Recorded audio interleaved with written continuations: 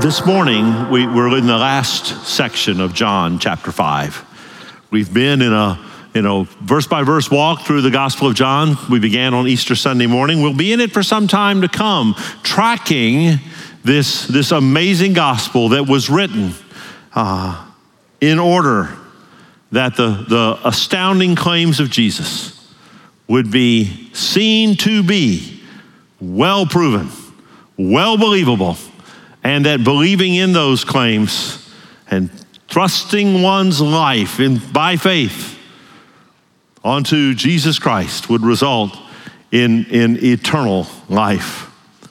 For the believer, it's a good thing to be encouraged regarding the authenticity of the gospel. For the unbeliever, it is larger than a mere life and death matter.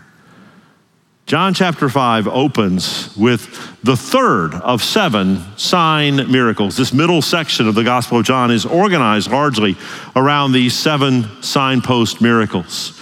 We'll recap later a little bit about the first and second, but the third of these is the healing of a man who had been lame and who had been lying publicly near a pool in Jerusalem for 38 years.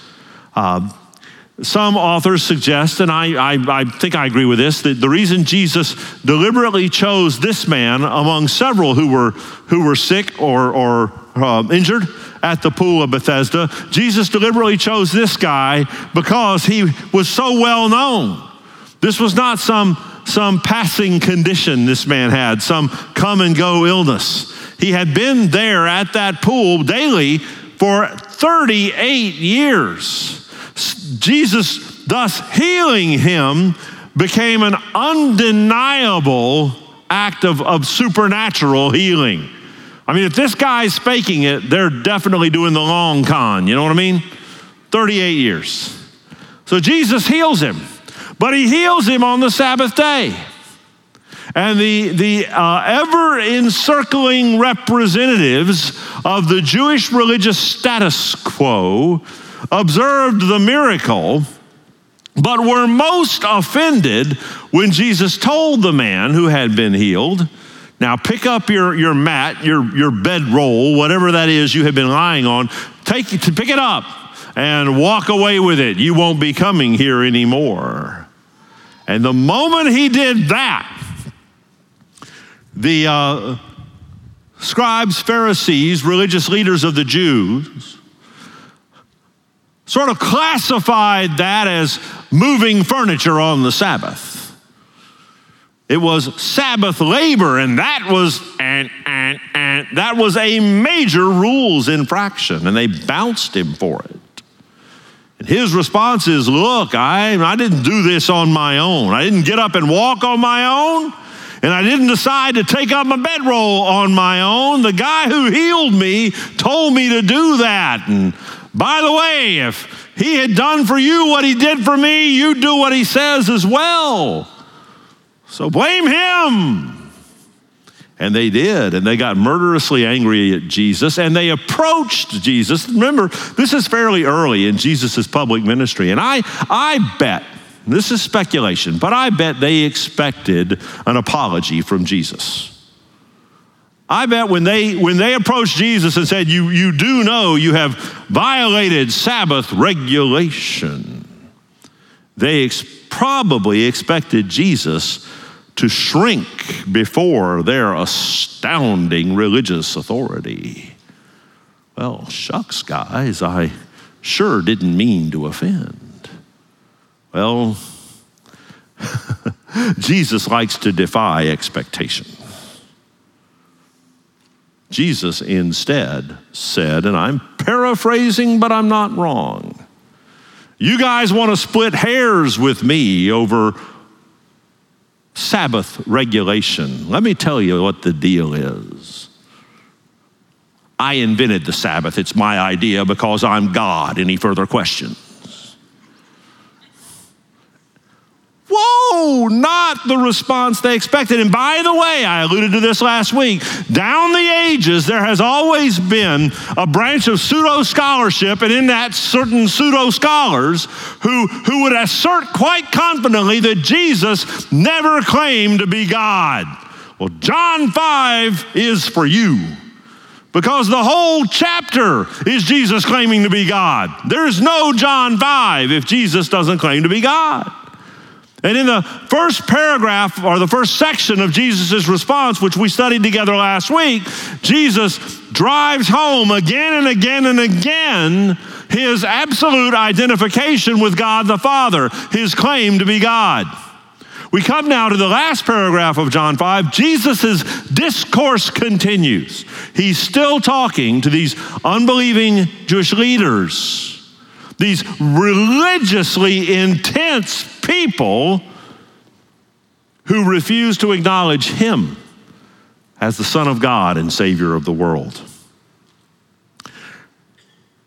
One person, I put this in the minutes, or in the notes in the minutes. Boy, I go to too many meetings. I put this in the notes. I actually just called those the minutes. Wow, my brain is bent. One person's testimony about himself is not generally given much weight.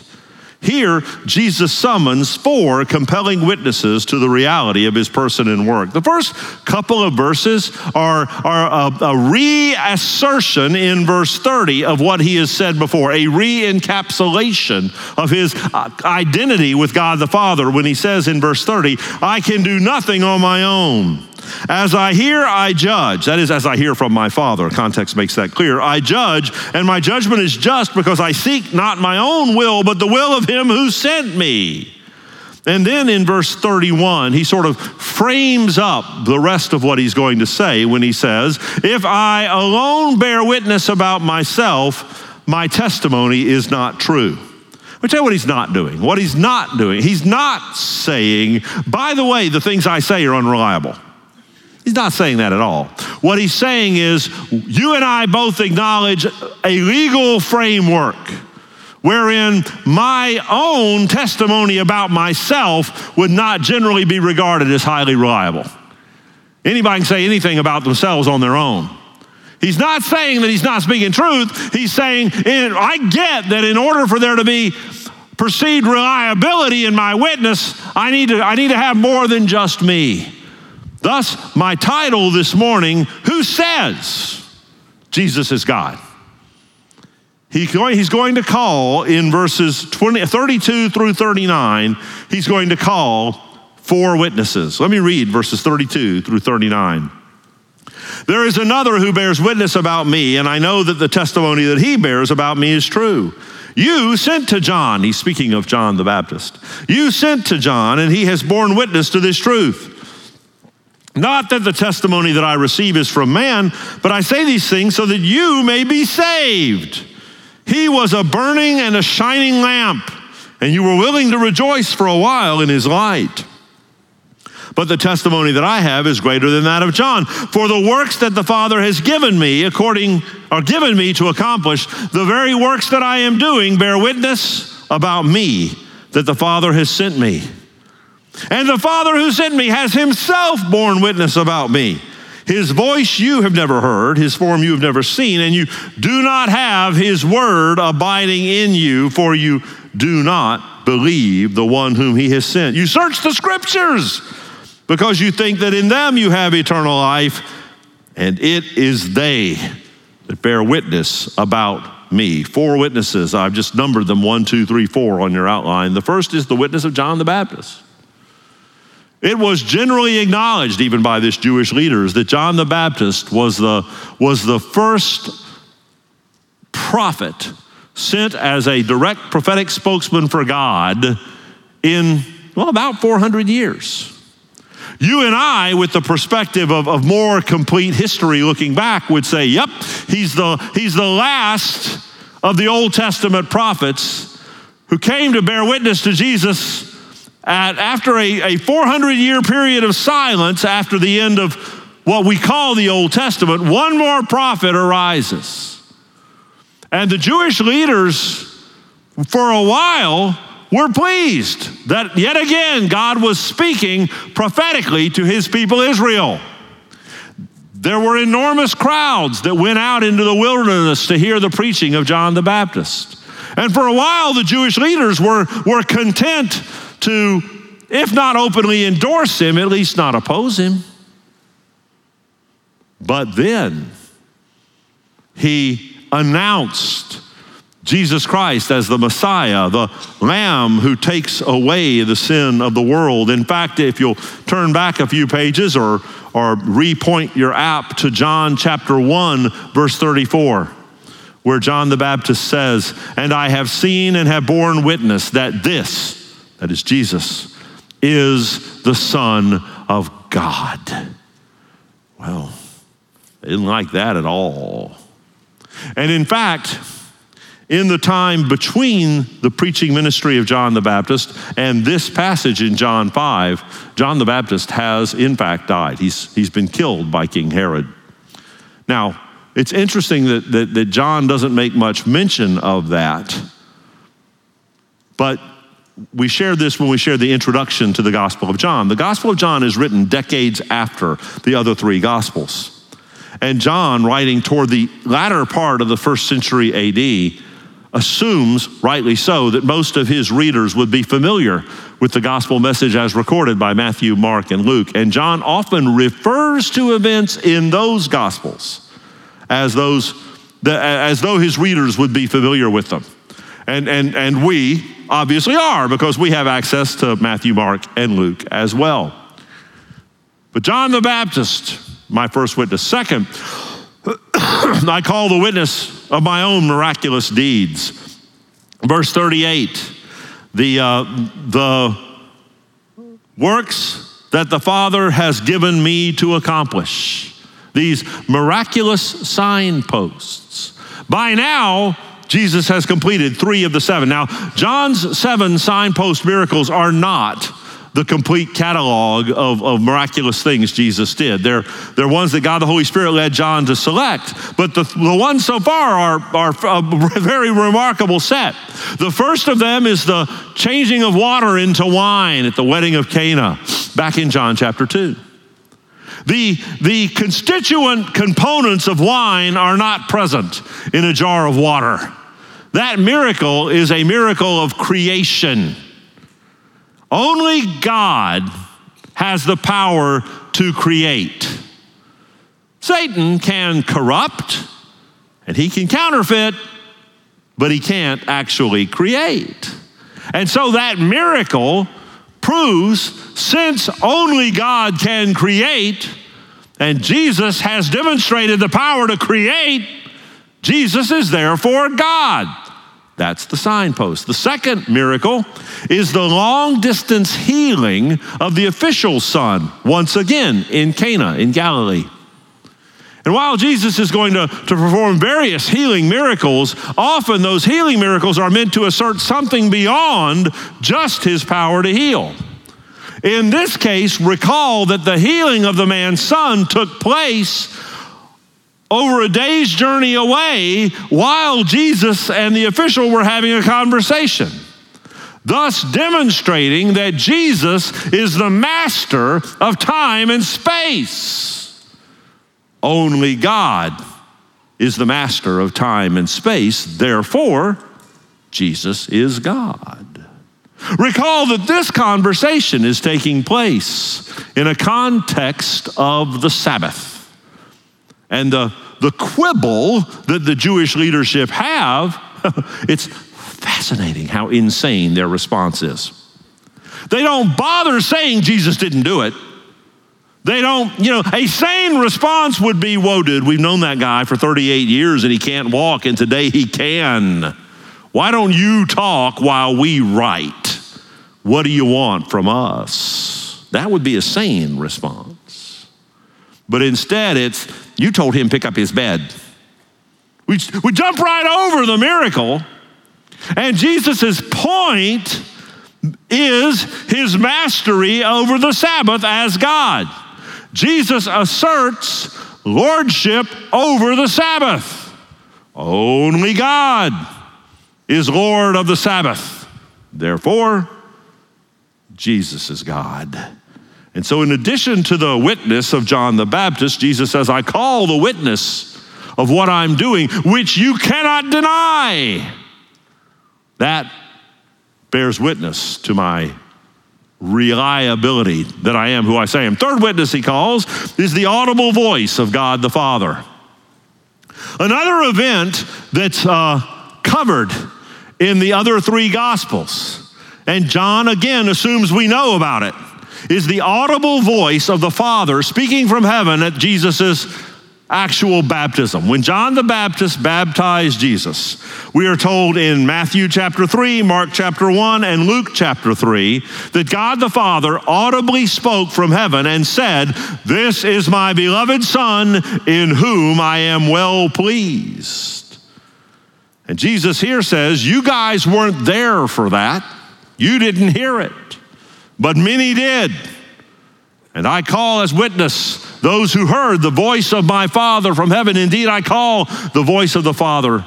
It's himself who has spoken, affirming who I am. And then my fourth witness, the Old Testament scriptures. Man, if you were to say to me, Russell, you sometimes demonstrate a real lack of knowledge regarding the Old Testament, I would sheepishly hang my head and say, and various of my Old Testament professors would agree with that statement based on some of the grades I occasionally got. But I've worked hard since then. But when you say to the scribes and Pharisees, you do not have his word abiding in you, verse 38.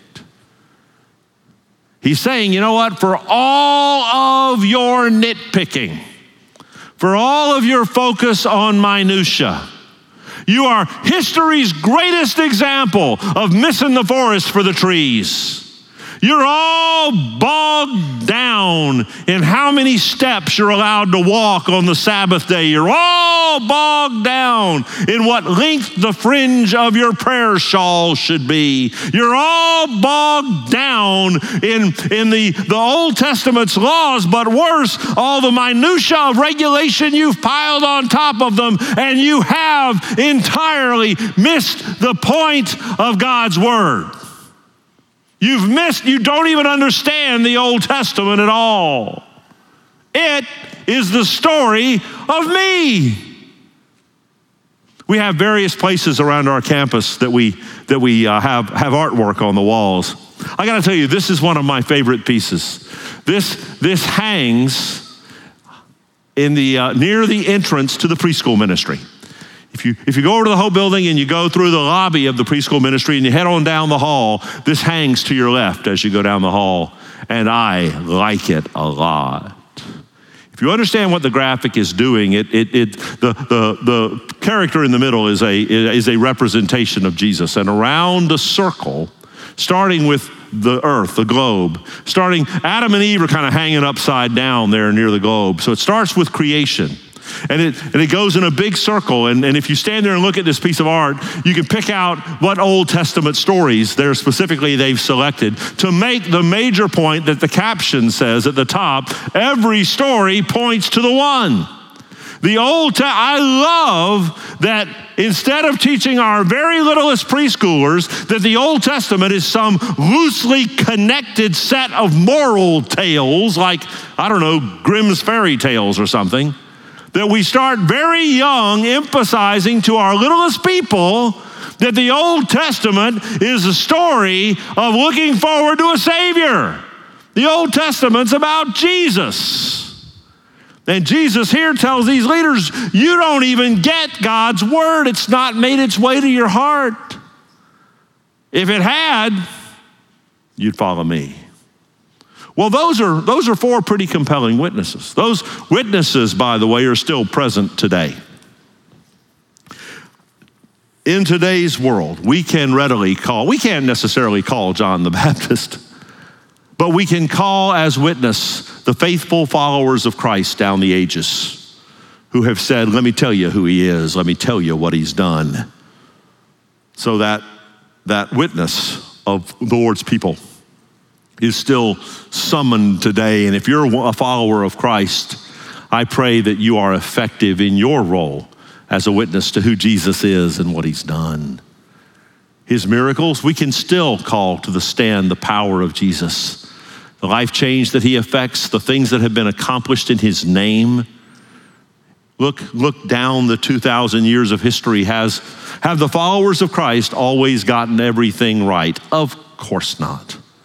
But we've done more in medical ministry, built more hospitals, built more schools, advanced more learning than any other entity in history has been the cause of Christ, the most effective agent for cultural change in the 2,000 years since Jesus has been the message of Jesus. We can call to witness the power of Jesus. The audible voice of God from heaven, well, we've not heard that. But neither had Jesus' hearers on this day heard it. Nonetheless, Jesus said it happened. God the Father spoke from heaven, identifying Jesus as his Son. And then fourth, the witness of God's word. You know what? We have more of it than the scribes and Pharisees had. The Jesus Film Project identifies 55 highly specific prophecies that the Old Testament gives that are fulfilled in Jesus. Some scholars place the number as high as 300, but the Jesus Film sets their standard very, very high regarding what is a prophecy regarding Jesus. Some of those prophecies had already been fulfilled the day Jesus had this conversation with the Jewish leaders. His place of birth, the manner of his birth, his descendancy from David, the fact that he would flee to Egypt and come back early in his life, the fact that he would have a forerunner who in tone would seem like Elijah. Those things were already fulfilled. Many, many more exist as you and I look at the Word of God. One of the most dramatic for me, if you said, well, is there a single prophecy I ought to look at? You ought to look at Psalm 22. There is absolutely no question that Psalm 22 is part of a hymn book for Israel that was compiled and fully in existence about 1,000 years before the time of Christ. And yet Psalm 22 describes in graphic detail the crucifixion of Jesus, which occurred more than 1,000 years later. If you deny that, you are being intellectually dishonest. If you fail to reckon with the conclusions of such an eerily accurate prophecy, unquestionably predating Jesus by more than 1,000 years, again, you are being intellectually dishonest. We can call the same witnesses Jesus called: God's people, his miraculous power, the voice of his Father from heaven, and the incredible testimony of God's word. Those are great witnesses. As I've written it on your outline, those are strong witnesses. One would need compelling reasons to continue in unbelief. Here, Jesus gives 5. In the rest of this paragraph, Jesus is going to give 5 reasons for unbelief. Beginning in verse 40, let me just read. Yet you refuse to come to me that you may have life. I do not receive glory from people, but I know that you do not have the love of God within you. I have come in my Father's name, and you do not receive me. If another comes in his own name, you'll receive him. How can you believe when you receive glory from one another and do not seek the glory that comes from the only God? Do not think that I will accuse you to the Father. There is one who accuses you, Moses, in whom you've set your hope. For if you believed Moses, you'd believe me, for he wrote of me. But if you do not believe his writings, how will you believe my words? 5 reasons for unbelief. The first, and the centerpiece of all of them, is the sinner's corrupt will. The sinner's corrupt will. Verse 40, you refuse to come to me. You refuse to come to me. In his conversation with Nicodemus in John chapter 3, we saw Jesus say, this is condemnation, that light has come into the world, but men love darkness rather than light because their deeds are evil. The children of Adam and Eve, you and I, suffer from a corruption of our will. Talk about the free will of man all you wish, but our will is not free. It is tied up in the corrupt state of our fallenness. Here, Jesus doesn't say, and you've yet to get adequate evidence to believe. These guys were eyewitness to the miracle that had just occurred, if not anything else. You refuse to believe. You are steadfast in your love of your sin. That excuse still stands.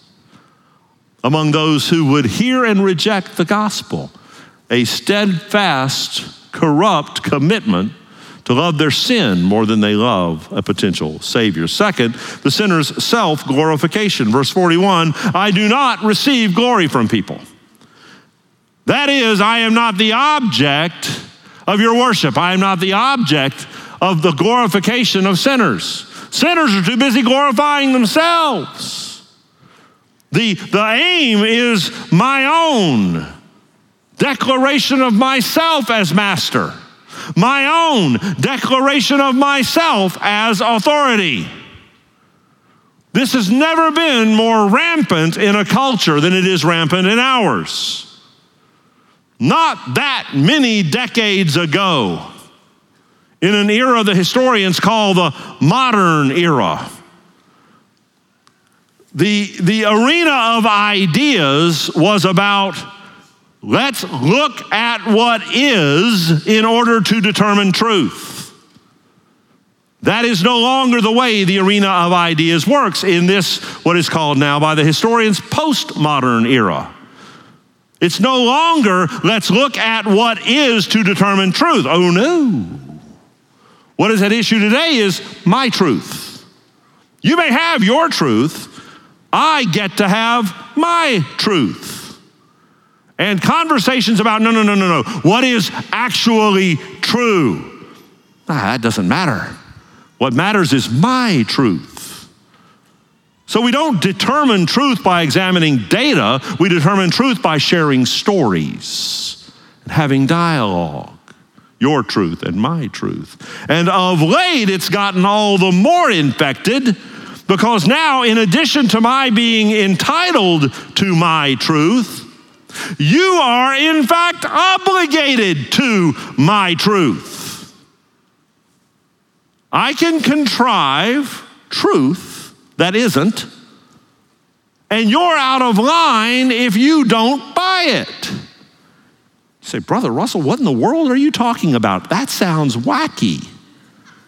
Well, it is. Bruce Jenner can hire all the surgeons he wants and cross-dress all he wants. Bruce Jenner is a guy. He doesn't get to declare himself other than what he is. That's just wacky. But what I just said would be described out there as hate speech. I would be told I'm delusional. And by the way, as to this thing of my truth, your truth, if you've ever said, or if you ever say again, perception is reality, I want you to wash your mouth out with soap. Just like mom and daddy used to do when I was little and said dumb and inappropriate things. Perception is reality, that's not true. In fact, if you can't tell the difference between perception and reality, you're delusional. That's the definition. The definition of delusionalism is the failure to perceive accurately what is reality and what is merely my perception. But no, not anymore. It's like the emperor's new clothes, and you're back in the back going, the emperor naked. I don't care what you all talking about. Our desire for our own truth, our glorying of ourselves. Number 3 reason not to believe, the sinner's cold heart toward God. He already told them, you don't have God's word dwelling in you. Now he's going to say, you don't have his word abiding in you. Now he's going to say, you do not have the love of God within you in verse 42. Oh, how you have contrived your rules. Oh, you have come up with your regulations and your crushing obligations and your minutia and your checklists. And through that all, you don't love God. You don't love God. Is Jesus a demanding Savior? Oh yeah, he said, why do you call me Lord, Lord, and not do the things I say? And yet he also says, my yoke is easy and my burden is light, because it is born in love. We love him, thus we serve him. These guys don't love. In the absence of the love of God, they are in the heart of the sinner. Now, they may love the God they've created, but they don't love the God who is, which leads to number 4, the sinner's desire to have a Savior that suits them. You don't believe me, but if somebody else comes down the pipe that you perceive to be a better fit for yourself, you'll love him. Our tendency, and it's as old as the New Testament, our tendency is to fabricate a God that suits our sin. The sins that need repenting of and changing are most visible in your life.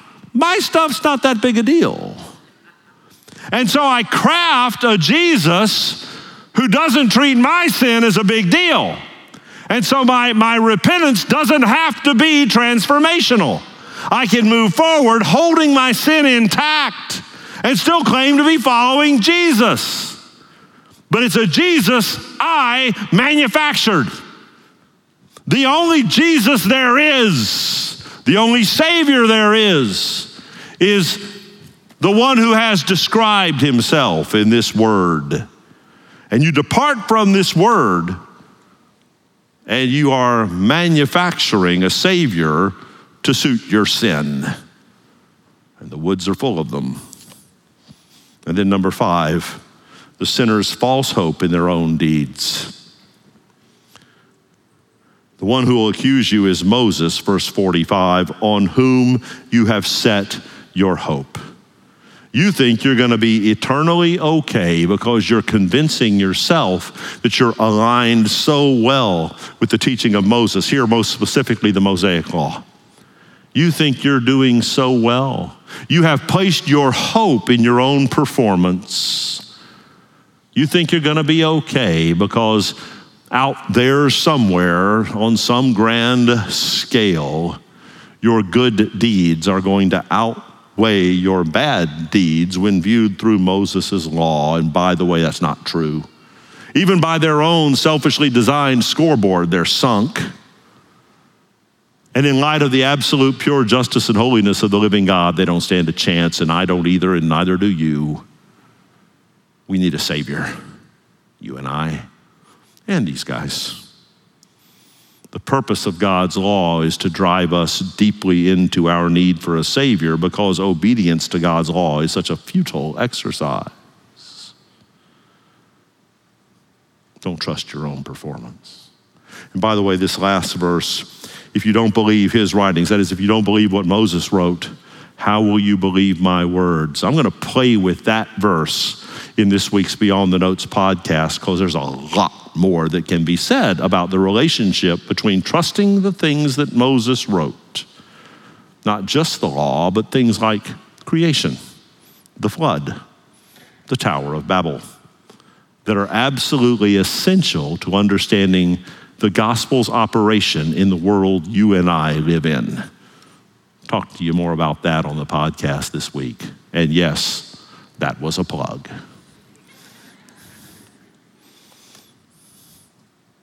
Jesus is all the Savior there is. This book describes your condition and mine accurately. It describes our only hope accurately. Come to Jesus. He has lived a perfect life, died a horrific death on the cross to pay for the sins of mankind, and now offers eternal life to all who will receive it. These scribes and Pharisees had the undeniable evidence right under their nose and chose to love their sin, their self-mastery, and their power more than they loved Jesus. What do you love more than you love Jesus? If you're an unbeliever, I'll tell you what it is. It's your sin. You don't want to lose your ability to operate in sin as though you are in charge of the universe, even as you are aware, if you're here this morning, that it's going to cost you terribly and eternally.